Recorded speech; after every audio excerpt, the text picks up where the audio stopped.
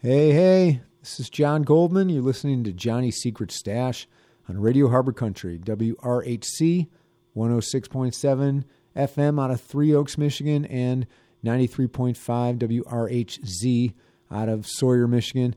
And I'm broadcasting here from the beautiful WRHC studios in Sawyer, Michigan on a somewhat snowy day. We're expecting a big storm to come through.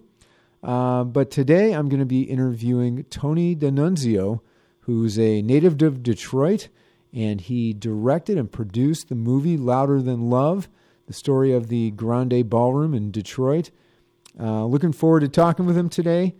In advance of talking to Tony, I'm going to play a song from one of my favorite Michigan artists who had a presence at the Grande Ballroom in Detroit. None other than Iggy Pop from Ypsilanti, Michigan.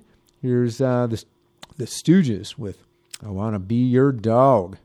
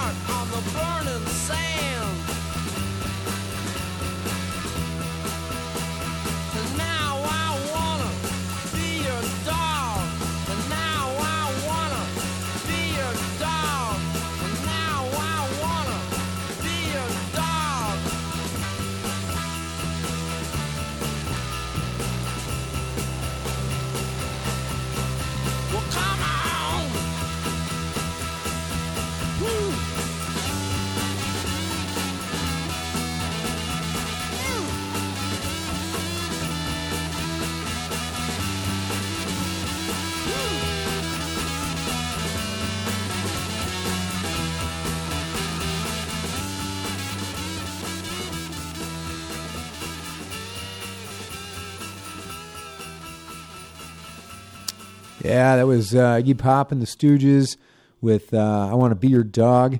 And Iggy Pop,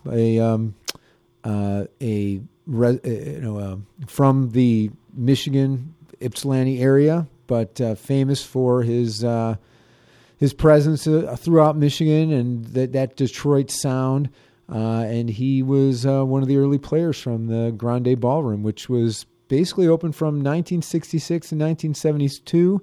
But we'll let Tony D'Annunzio tell us more about that and his movie, Louder Than Love, which, by the way, is going to be playing at the Acorn Theater. It's going to be the first movie to be played at the Acorn Theater on the new digital projector that they have there, and that's February 11th, 2022. If you don't have your tickets, go get them. Tony D'Annunzio. I have Tony D'Annunzio on the line, and welcome to the show. Thanks for coming on. My pleasure. Thank you for letting me be part of this. This is great. Well, as I had mentioned earlier, Tony is the director and producer of the 2012 film Louder Than Love. It's about the Grande Ballroom in Detroit, which, from what I understand, was opened as a rock venue from 1966 to 1972, but it was actually built in like 1927. How did you get involved in this? Because from my calculations, you were born in 1965, which would have only made you about 4 or 5 years old by the time the place opened up. And Yep. Well, you're right on a couple facts there. So and it's pronounced Grandy, so just right off the bat, it's a Grandy Ballroom. Yep, and it opened originally in the late 20s as a large ballroom for big bands and for dancing and stuff like that. It had a few incarnations throughout its lifespan. It was a ballroom and then a dance hall during the 40s and then into the 50s, and then resurfaced as a roller skating rink that plays into the movie a little bit, and then it shut down for a little bit, and then in '66, a local DJ school teacher, Russ Gibb, took a trip out west to San Francisco to visit a friend of his, and got introduced to the Fillmore out in San Francisco, the original one, and went to it and was just blown away at the what was going on there. It was totally different than what he had seen back in Detroit. He had been putting on kind of like small teen hops and dances and stuff like that with his DJ, radio business, stuff like that. But nothing, when he got there, everything was totally different than what he had expected, and kind of brought that idea. Had conversation with Bill Graham, who is a proprietor, and went on to be one of the biggest promoters and rock and roll face of rock and roll from the 60s and 70s. And he brought the idea back to Detroit. He found the Grandy Ballroom was kind of in a little bit of a not too bad of disarray. It worked out in what he wanted to rent, and it was an area of Detroit that wasn't as popular as some of the other. Detroit is a massive landmass. I mean, it's a huge 144 square miles of city. So it could fit, Chicago, Boston, and New York within its kind of city limits, if you will. So parts of the city, during its heyday were some good, some bad. Exactly. So this was kind of on the sketchy part of town, and not a place where you would drop in an entertainment for white suburban kids. But he had a go at it, and then just started making it happen, and kids started showing up. Yeah, it sounds like there was, it probably started out kind of slow, I would imagine. I mean, who were some of the early bands that started playing there, and how did they, and then I know that eventually some of the bigger bands came there, but they must have had to start out kind of small. Yeah, no, exactly. It started out as just local bands. And so, and you got to remember that, 66 is just like what's going on nationally, what's going on globally with music, and is rock and roll even a term at this point? So, the Beatles are in the forefront of it. The Rolling Stones are in the forefront of it. And then you have bands like, Herman's Hermits and these other bands. But what is rock and roll, and what's going on in Detroit at the time? So you've got Motown, which is a R&B, and it's its own stamp. I mean, Detroit and Michigan as a state, and Detroit as a city has always been in the forefront with breaking music and at the advent of newer, hip hop and house music and big band. I mean, jazz. It's just every kind of genre has points towards Detroit and Michigan. So at this point, the suburban white kids are looking for an outlet, and they're finding, copying the Beatles, copying the Rolling Stones, and what Russ was looking for were bands that were doing their own thing, that were playing their own music. And so the early bands would be the first band was the MC5. Oh, they were the first band to play there. I didn't realize that. Yeah, so they were. Yeah, wow. So in fact, on the opening night was the MC5, and then another band called the Chosen Few, and within the Chosen Few was the future guitarist for the Stooges, Ron Ashton, and and then a singer that came into a band called SRC, Scott Richardson, and so they were local bands. I mean, at the time, Mitch Ryder was, kind of heavy in Detroit and globally, or nationally anyways, and so he would have been one of the first bands, and then when this place opened up and gave these local kids a place to play, they started forming bands. And so early incarnations of Glenn Fry with his band, The Mushrooms, and early bands with Doug Feiger from the Knack, and Don Was. And so these different bands started just forming and becoming, Grandy acts. And then he slowly started bringing in some of the national acts. One of the first bigger national acts would have been the Grateful Dead. So he brought in the kind of San Francisco vibe, because that's what they were pairing this against. Right. Well, and that's what I understand. And when Russ Gibb went out to San Francisco and saw the Fillmore, he got interested in that psychedelic sound and, tried to bring it to the Grandy Ballroom. That's exactly, I mean, it's almost like a quote right from the movie right there. So it was just exactly what he was. Russ was, very entrepreneurial. He was very visionary. He knew, and he had his kind of finger on the pulse of what the kids were looking for and looking to do. He was also a school teacher at the time. So, I mean, this guy's that probably wouldn't fly these days. School teacher. Well, I mean,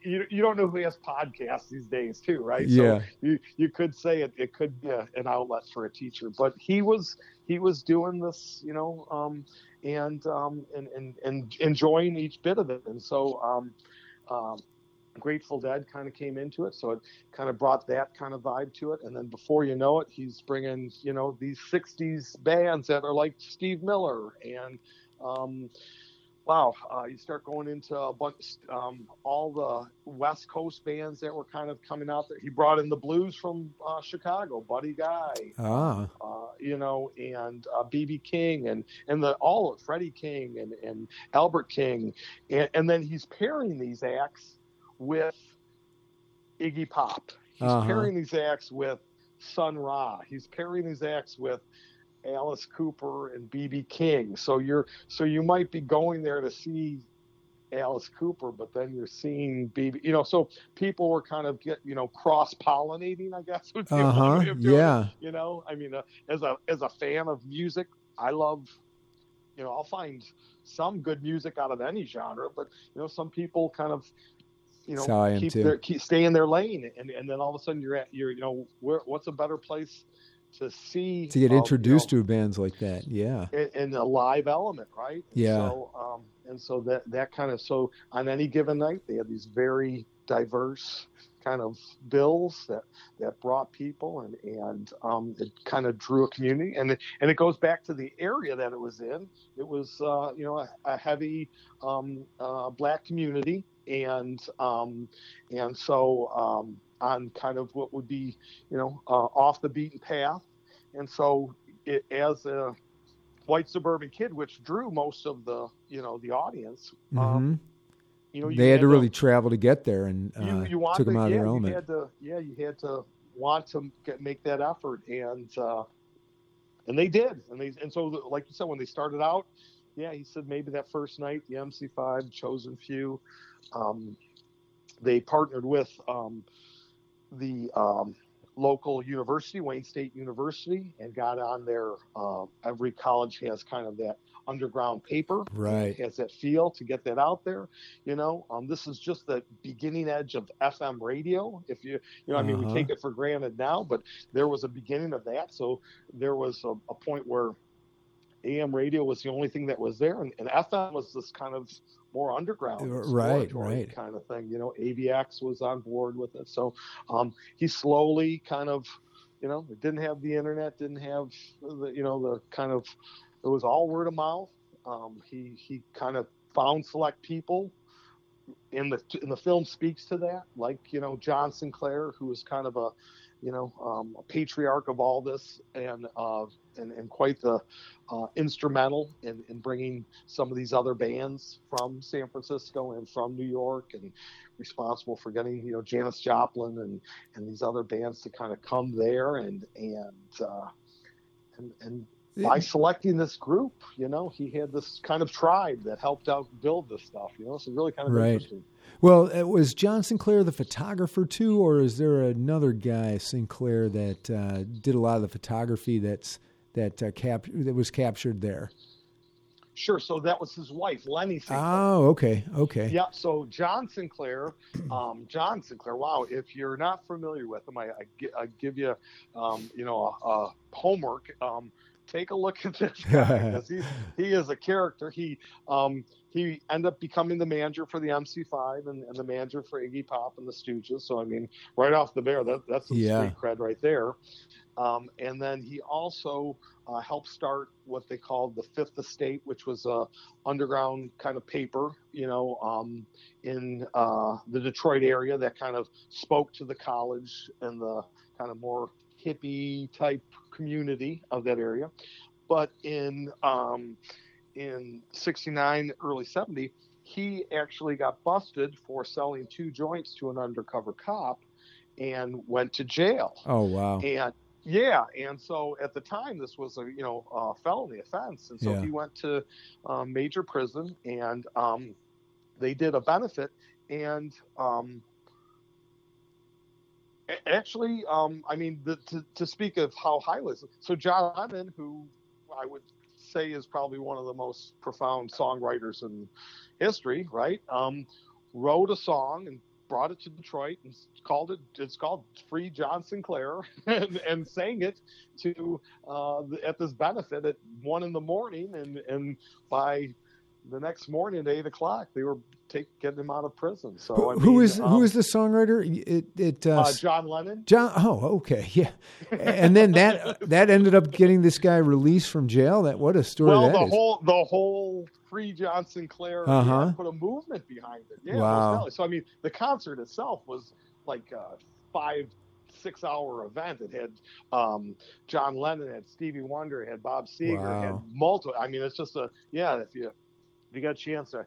They filmed it, and it kind of, it was the early 70s. I don't think there was everything that ever kind of really came out of it, in a feature thing. But you could. Yeah, I haven't seen anything of it. Yeah. Yeah. So, but, this place major. This place closed in 1972. What connection did you have with it? What made you decide you wanted to do a movie about it or a documentary about it?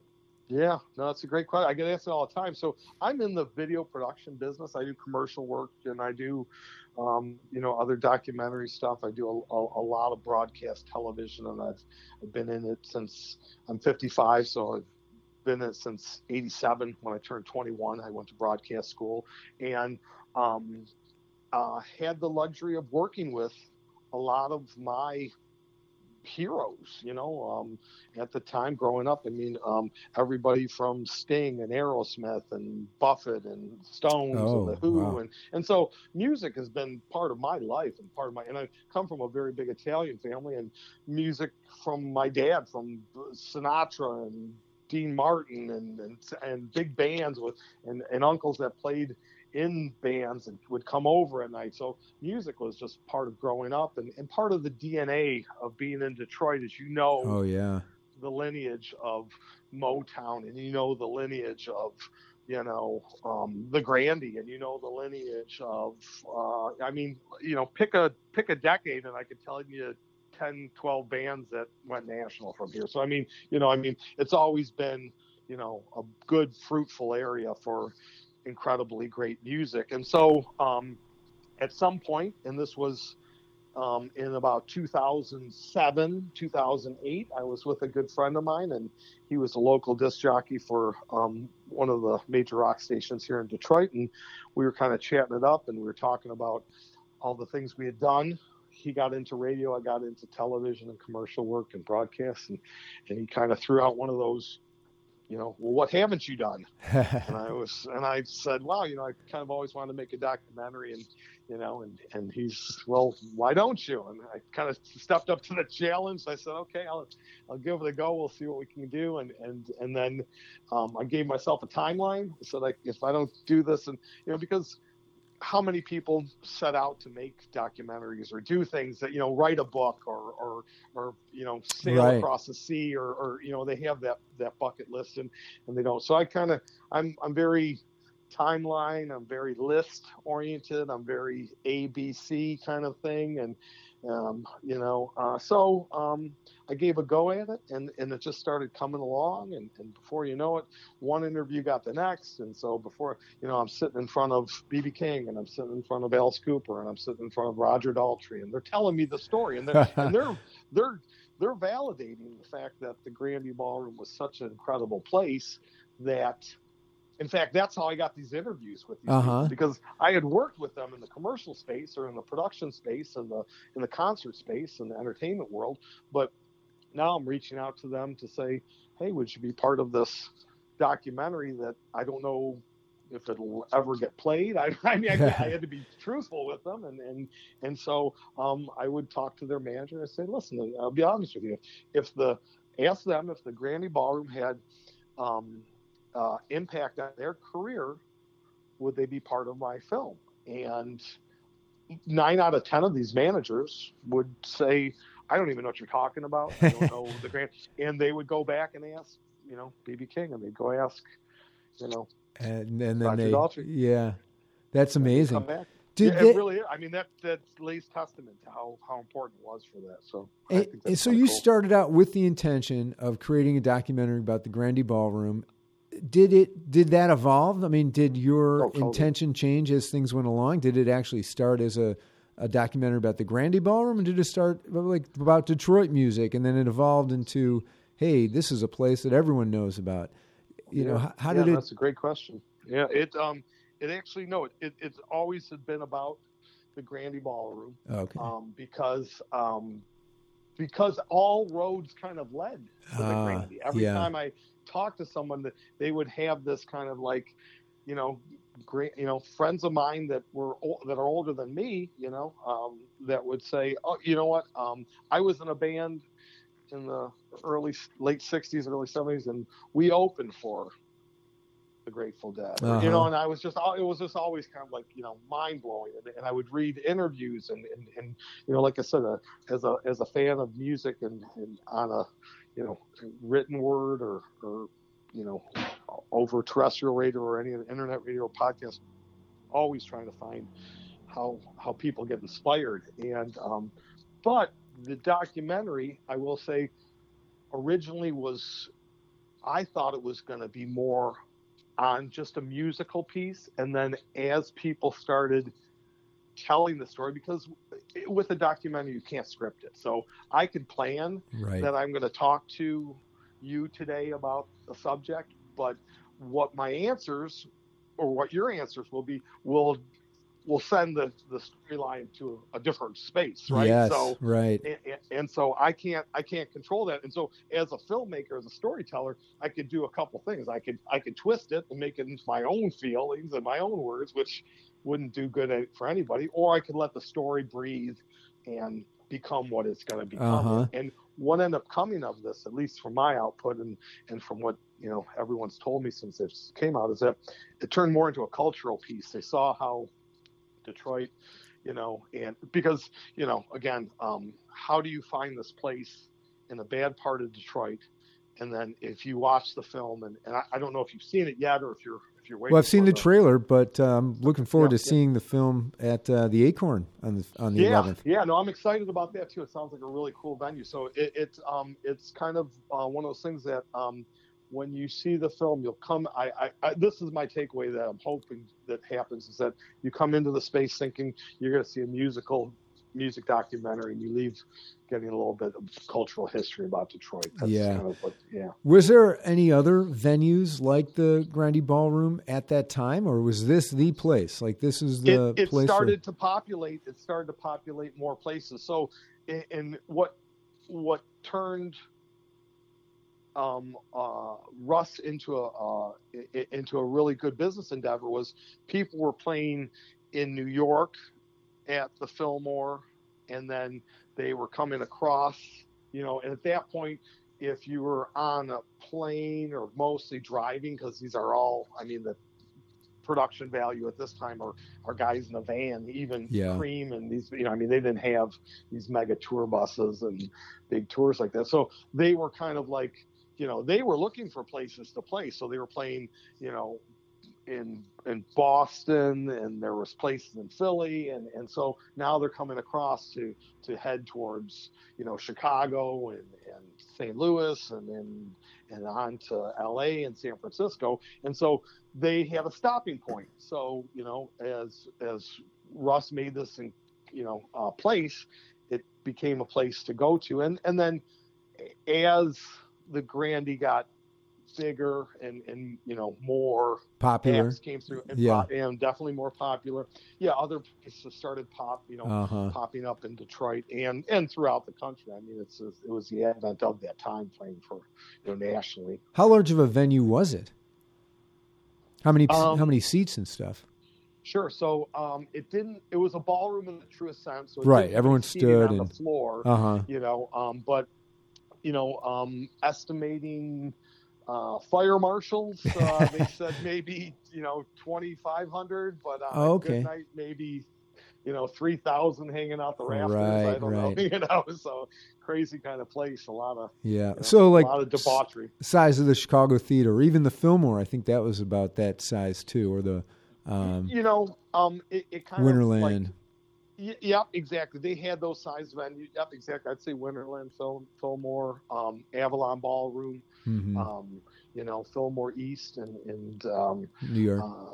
In New York. So, and then there was a jump to the places like in Detroit, anyways, Cobo Arena, which was like a 12,000 seater that would have been for Hendrix or the Stones. There were bands that were too popular, that were never gonna squeeze in there. The Doors, it's almost easier to say what bands of that era didn't play there because so many bands did. The first American tour for Zeppelin, for Pink Floyd, for Cream, for The Who, for name a band, probably they played there first, and then, but the ones that didn't are Hendrix.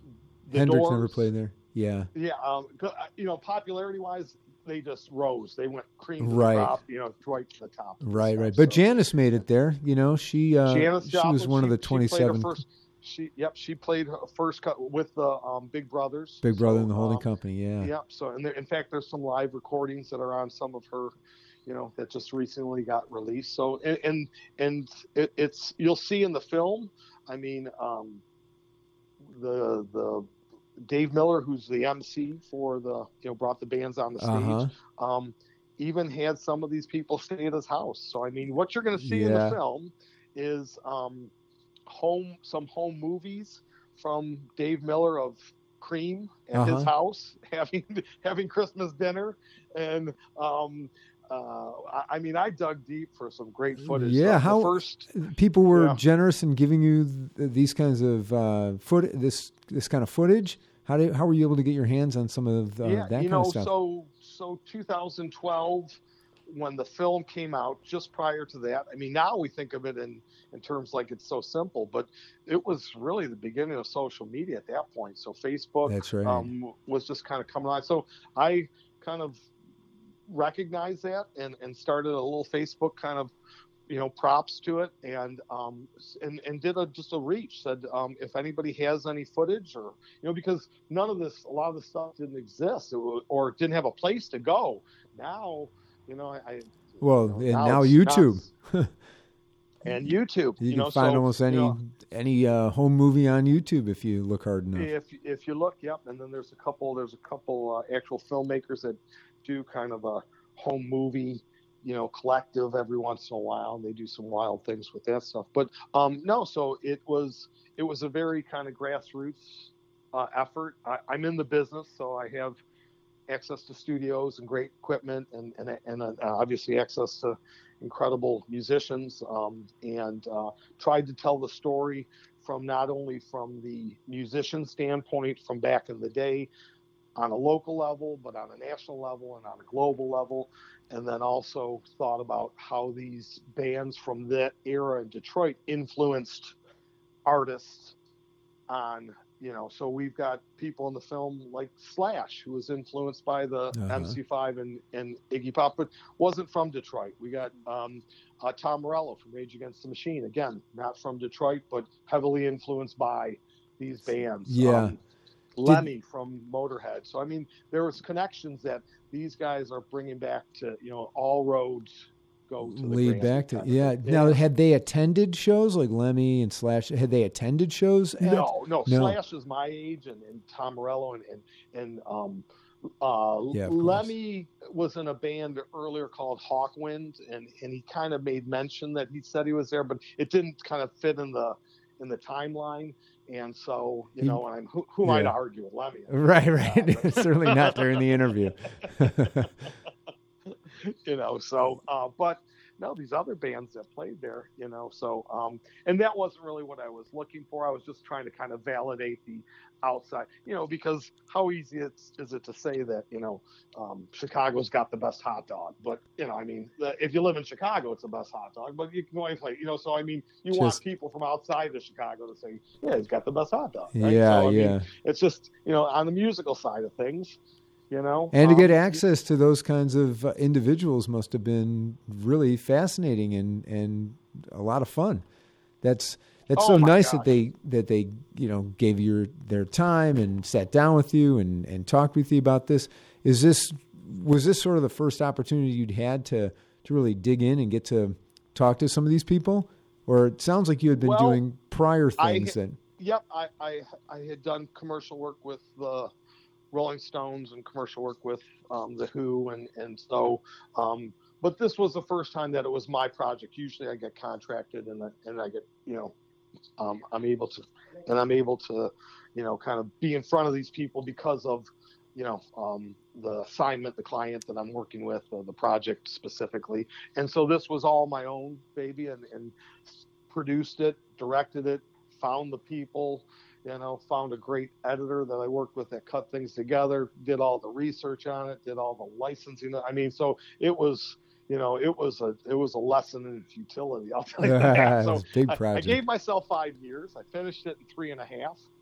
The first show out the gate, we showed at the Detroit Film Theater as part of the Detroit Art Institute. 2 sold out shows in about 20 minutes. So 1,200 people per show. And, wow. And all of a sudden it was like, wow, this is something. We went to the Michigan Theater in Ann Arbor, same thing. 2 shows sold out, 1,600 people. Next thing I know, I get a phone call from Michael Moore.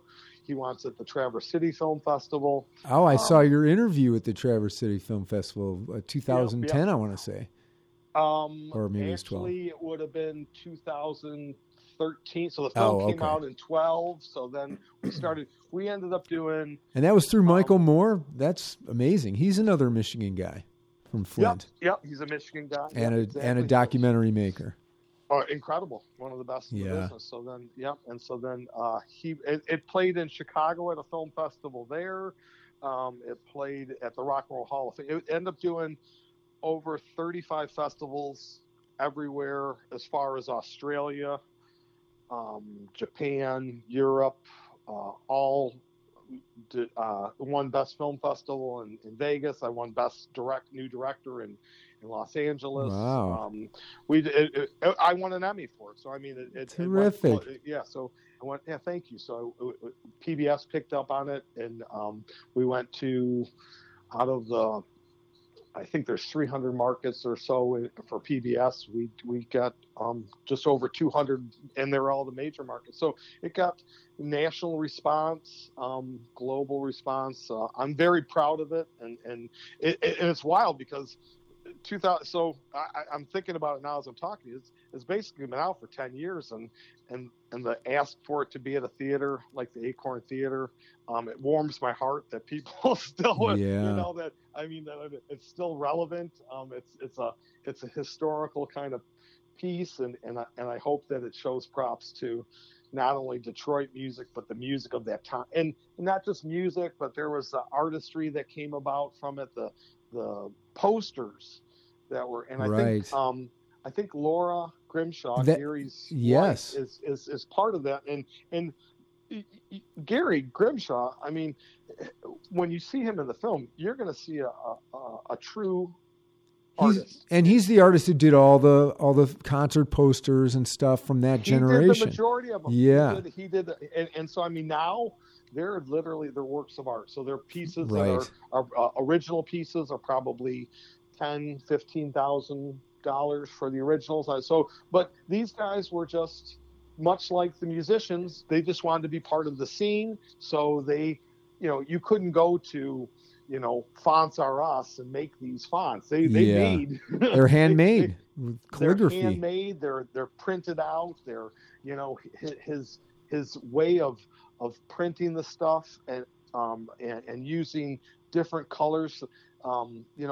As great a guy Russ was, he was very frugal. So in doing these posters, it was cheaper to do what they called a 2-pass, which meant you could do 2 colors and pass it twice. So these guys, these posters, figured out a way of mixing colors and layering things so that it looks like there's 50 colors. Oh, wow. I don't even, I don't know how the hell. And those fonts that they come with, take a look at any of those posters and you will get transported right to the 60s. I mean, it just, you can't think of those fonts and you can't look at those posters without thinking the 60s, even though it's if someone tried to reproduce it today, you know what I'm saying? Yes. Yeah. I understand there's going to be a pre-party at Three Pillars Music in Benton Harbor where they're going to have some of these posters displayed.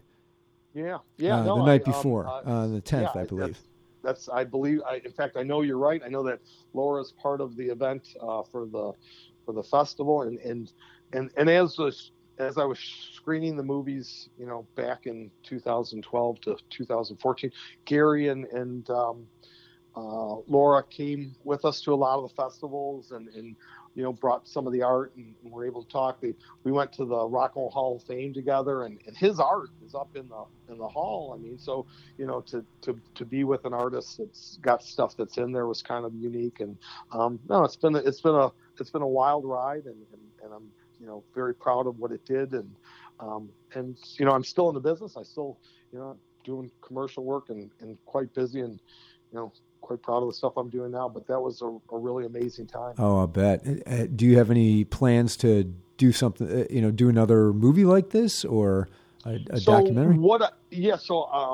PBS had loved the film so much, they've kind of encouraged me to do other projects. And last March, we put out another, and what I kind of found out through this, the film part of this is that there were so many great artists that were Detroit based that didn't get recognized, that needed kind of a platform for this. So instead of doing a documentary on one person, like a documentary about just like John Sinclair, we started a episodic show, and we're taking so we shot the first one. This happened all just pre-COVID, so we're starting to kind of get our wheels underneath it again. But it's called 6 Degrees with Tino G.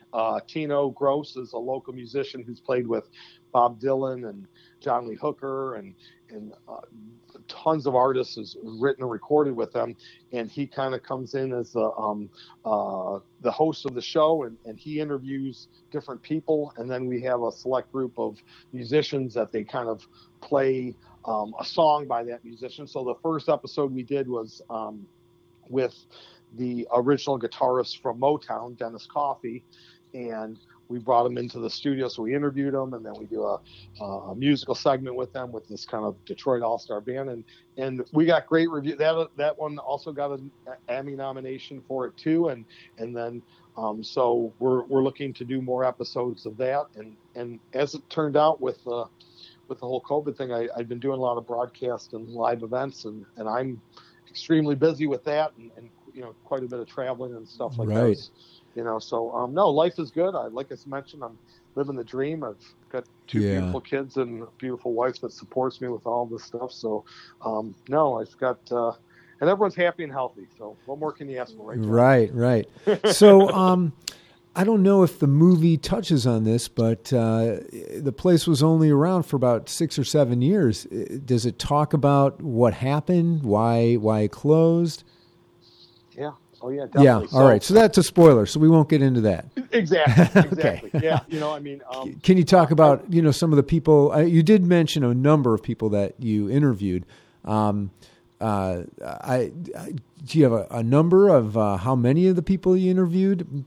Anybody we left out from before? Okay. Let's see. Alice Cooper, Mark Farner, Ted Nugent, Don Was. Let's see, B.B. King, Roger Daltrey, wow, Henry Rollins, Tom Morello, Slash, Lemmy. I know I'm missing, and then the artists, Gary Grimshaw, Wayne Kramer, Dennis Thompson from the MC5, John, James Williamson from the Stooges.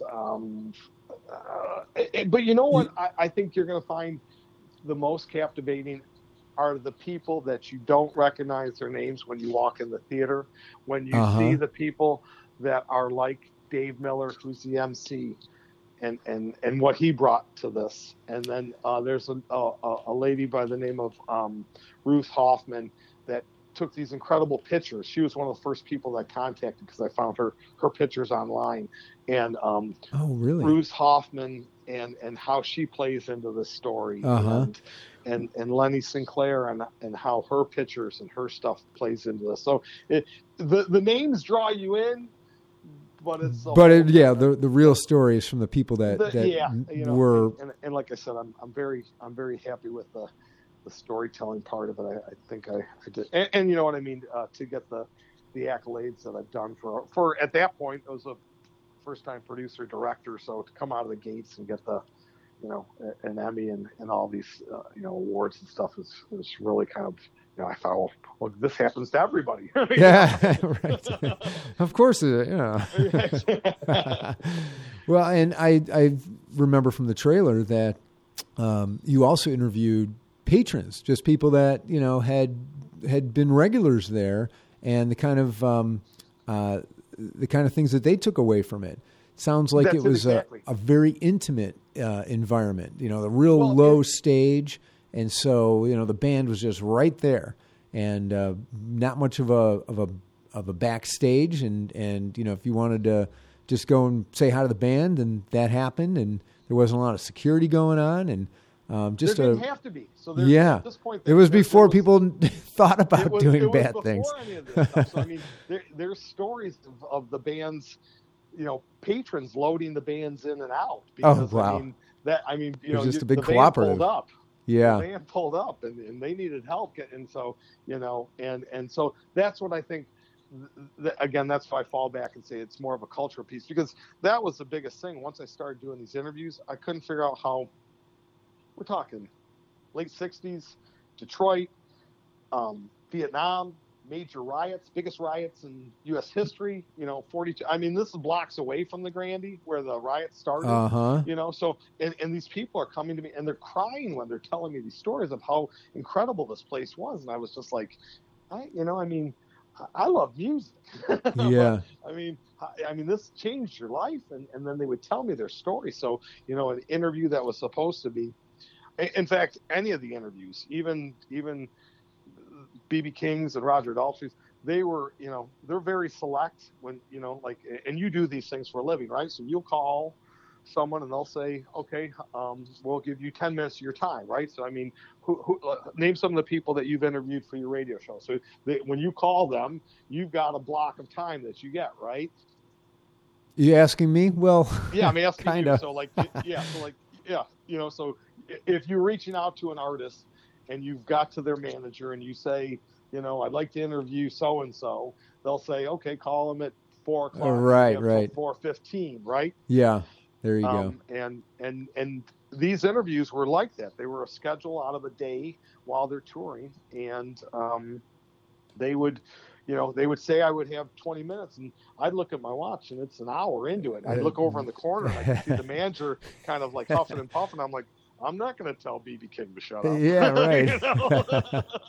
And I'm not telling Roger Daltrey to. Yeah. BB King was amazing. I mean, and he could tell a story, and sometimes he'd do it on stage. I remember seeing him a couple times, and you just knew that you were in the presence of greatness when you talked to a guy like BB King, especially around that time of year. That time of his life, in 2000, late 2000 into 2010.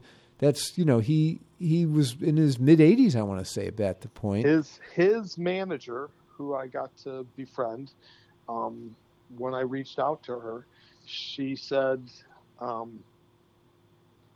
they said they were going to do the interview, and I was like, a little surprised, but I couldn't show it. I was like, oh, that's great. Yeah. And then to that point, I was kind of like, okay, does he really have a story to tell about this? I mean, he's been 250 dates out of the year for right. 80, 70 years. I mean, for that to have some, yeah. Did this make a difference? I mean, he played there, maybe 20 times. I mean, that's not and she came back and she said, you know what, Tony? She goes, I must get 70 to 80 requests a day for interviews, uh-huh. and wow. 99% of them are, why is his guitar named Lucille? Yeah. And she goes, and so we sat down collectively and said, if people are reaching out to us for other BB King stories that haven't been told, like the one I'm telling, like how is Detroit, how it affected his career. She said, we jump at these opportunities. So we applaud you for doing this, and yes, great. He does know what, And so I mean, that in itself kind of, like I said, it validates it. It makes, you'll see the people on camera, they're engaging. They want to be there. There was no teeth pulling for interviews. There was no, and just like anybody else, you're a quality interviewer. You kind of, that last question is always like, what do you want to add to it? And that's usually the best answer. So I kind of put, is there anything you want to add about the Grandy or Detroit or something?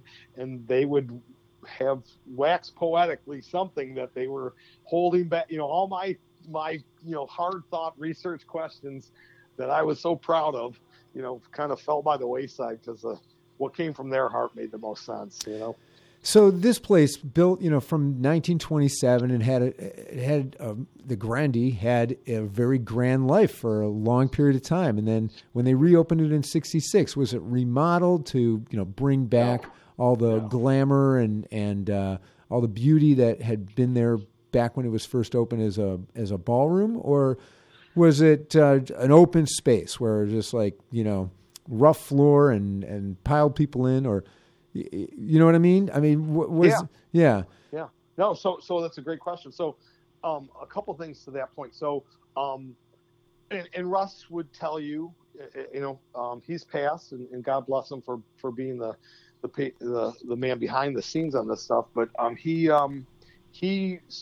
bought it or rented it from the owners strictly because of a price point and didn't know what he was getting into. What ended up happening, though, which was the surprise that kind of lay there, is that when this place was built in the late 20s, this was pre-amplification. So this was big band. So there was this kind of band shell, if you will, that the big bands would play on, and it would project out into this. So yeah, I think I know what you mean. Yeah, so the stage is kind of its own sort of shell, and it projected the music out there and naturally. And so what all the artists would tell me is that if you were a good band, you sounded great. If you were a great band, you sounded incredible. And so a lot of these bands were like, this is the music I heard in my head. Yeah. And so it kind of stepped up their game. Yeah.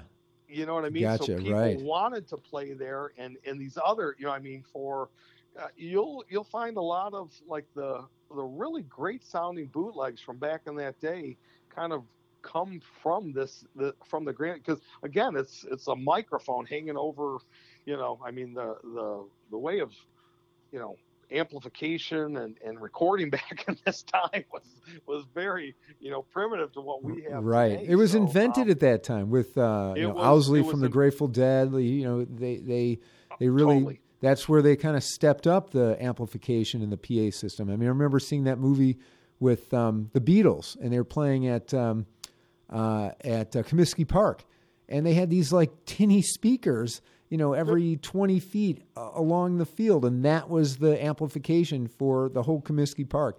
I mean, it was ancient back then. These like little horns. Oh, yeah. It was all developing back then. Yep, exactly. And people were just kind of, if you look back at those YouTube videos like you were talking about, you'll see the singer might be singing into 2, maybe even 3 microphones just to create spread stereo. The music out. Yeah, exactly. Yeah. So So it was, so the place encouraged that kind of music. The fact that it was kind of outskirts of Detroit gave a little bit of a seedy, little bit of a decadent, the 60s. So, drugs, sex, rock and roll. I mean, it's all part of the movie, it kind of, white kids from suburbia that are, 20 miles away could come there, be their alter ego for right. For the weekend and do what they want to do. And then, and again, we're talking about some of their friends that are just getting out of high school. Some of them are going off to Vietnam. Some of them are going off to college. Some of them aren't returning from Vietnam. So I can't stress enough the riots of that time frame. This was blocks away from the riot, and the fact that the Grandy, in fact, the movie starts out with it. So I'll let it just speak for itself. But the fact that the Grandy didn't burn to the ground, there's only one reason. You'll find out in the films. Okay, good. Yeah. Can't wait. So a couple more questions. So, when you started to film the movie or get involved with the movie, did you have access to the actual Grandy Ballroom first, or did you start interviewing people first? What was kind of the order of that? When was the first time you had to actually get in there and see what it looked like inside? Yeah, no, that's a great question. So, basically, like any project that I take on, research. So, everything starts with and ends with Russ Gibb. So he's the gatekeeper, right? So he's kind of the first go-to that was, like I mentioned, I'm a very kind of list-oriented producer, director kind of thing. So I made a list of wants of people I want in front of the camera, and Russ was the top of it. And then I've been by the Grandy, and at the time frame that I went there, and still to this day, it is owned by a black church that's like has residency right in that area. Mm-hmm. I think they bought the building, as a because of where their other parish is, not knowing what the Grandy was. I didn't think they, there wasn't a history of it. There wasn't any placards. There wasn't any historical markers. It was just a old, one of many old dilapidated buildings in Detroit, and especially in that area. Right off of Grand River and Joy Road. And so it's that area, as much as Detroit has been Renaissance and resurgence, that area still is considered kind of outskirts. There's not a lot of entertainment. There's not a lot of reason to be there. There's an artist vibe through there, but there isn't really anything past that. So the first thing was Russ. And then I could tell when I sat with him, this had been done many times before. And he made that. And he was very school teacher, very kind of looking at me like, kind of feeling me out. Like, okay, so I've sat in this chair 20 other times and nobody's ever finished the story. Nobody's ever told it correctly. Who do you think you're not of age to have been there. What is your, give me some background, give me some reason to validate my existence in front of your camera. Yeah. Why this time? Yeah. Why are you going to follow through with this? And so he came to the studio and he saw the level of production that I work at, and I'm very proud of this. It's and so everything's done on, although it was an independent film, everything's, some of my favorite comments by the artist Don had called me after he viewed it and said it was hauntingly beautiful the way it was shot and edited. That's nice. So those, yeah, exactly. So when you're getting these, and it brought this kind of resurgence of these people that I met for 20 minutes, maybe an hour, to come back. Wayne Kramer, because of the interview in the film, we've become friends, and I work with him on one of he's got a project that he does. He brings guitars into the incarcerated, a nonprofit organization called Jail Guitar Doors, where he brings musicians and guitar. So because of the film, I got introduced to people, what they do on their real life. And so, it was a game changer from that aspect. I kind of broke that fourth wall, if you will, of actually, becoming friends with a lot of people that were in the film, because it's a very intimate thing. You're interviewing them, you're hearing their, deepest stories, and it bounds you to them. Yeah. Yeah. No, exactly. So my last question, Louder Than Love. How did, what's the origin of the name of the movie, Louder Than Love? Louder Than Love. Okay. So, I was working with I was working for ABC News, and we were doing a project here for 2020, and a producer, a friend of mine, came in from New York, and we were doing a project, and the project wasn't as much as what happened during the thing. So we're driving around through the city, and I took her from Birmingham, which is a very nice area outside of Detroit, and then we're going back into Detroit City. And as you pass to get into Detroit, there's a street called 8 Mile, which on one side of 8 Mile is Detroit, and then on the other side of 8 Mile is the suburbs. And so I said, now we're going into Detroit, and you could see, as you pass this, you could see the difference in everything, from white to black. You could see the houses, right. And so it's very, very evident. And I used to live at 8 Mile and Gratiot, so I'm very aware of this area and the reasoning behind it, the residents of the 8 Mile. So we're going past it, and I said, and she goes, "Oh, like the movie, Eminem's movie, 8 Mile." And she thought that 8 Mile was like 8 miles long. It took him 8 miles to get to something. And I said, no, it's the division of white and black. And so I thought at that point, if I'm going to have a movie, I want the the name of it to kind of have some background to it. So I'm glad you asked this question. Longest way to get the shortest answer.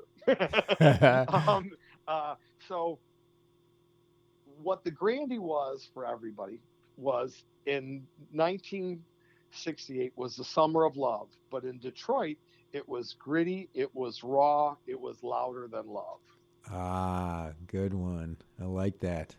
That's You're great. You're going to get a tattoo of that. Yeah. Hey, maybe. I'm coming to get you, brother. Yeah, I'm going to yeah. be there. I'm going to be there next Friday, right? Yeah, a week from Friday, February 11th at the Acorn Theater. Tony D'Annunzio, the director and producer of the movie Louder Than Love, the story of the Grande Ballroom in Detroit. And Tony, what a pleasure. Thank you for coming on the show. I really appreciate it and look forward to meeting you on February 11th. I'll be at the pregame thing there that they're going to have. So looking forward to it. No, thank you so much for all you do. I'm really interested. I was checking out your stuff. You have a wonderful program, and what an exciting place. I'm looking forward to the Acorn Theater, and I appreciate the support that they're putting towards us. That's awesome. So thank you so much. All right, thank you. And that was Tony D'Annunzio, the director, producer of the Louder Than Love movie, the story of the Grande Ballroom in Detroit. And like I said, he's going to be here for the movie screening, which is going to be at the Acorn Theater on February 11th. Get your tickets. There's also an event the night before at Three Pillars Music in Benton Harbor. They're going to have the art of the artist that was mentioned during the podcast radio show. So check it out. Good night, everybody. You've been listening to Johnny's Secret Stash. I'm John Goldman, and we're on Radio Harbor Country, 106.7 FM out of Three Oaks, Michigan, and 93.5 WRHZ out of Sawyer, Michigan. Good night, everybody.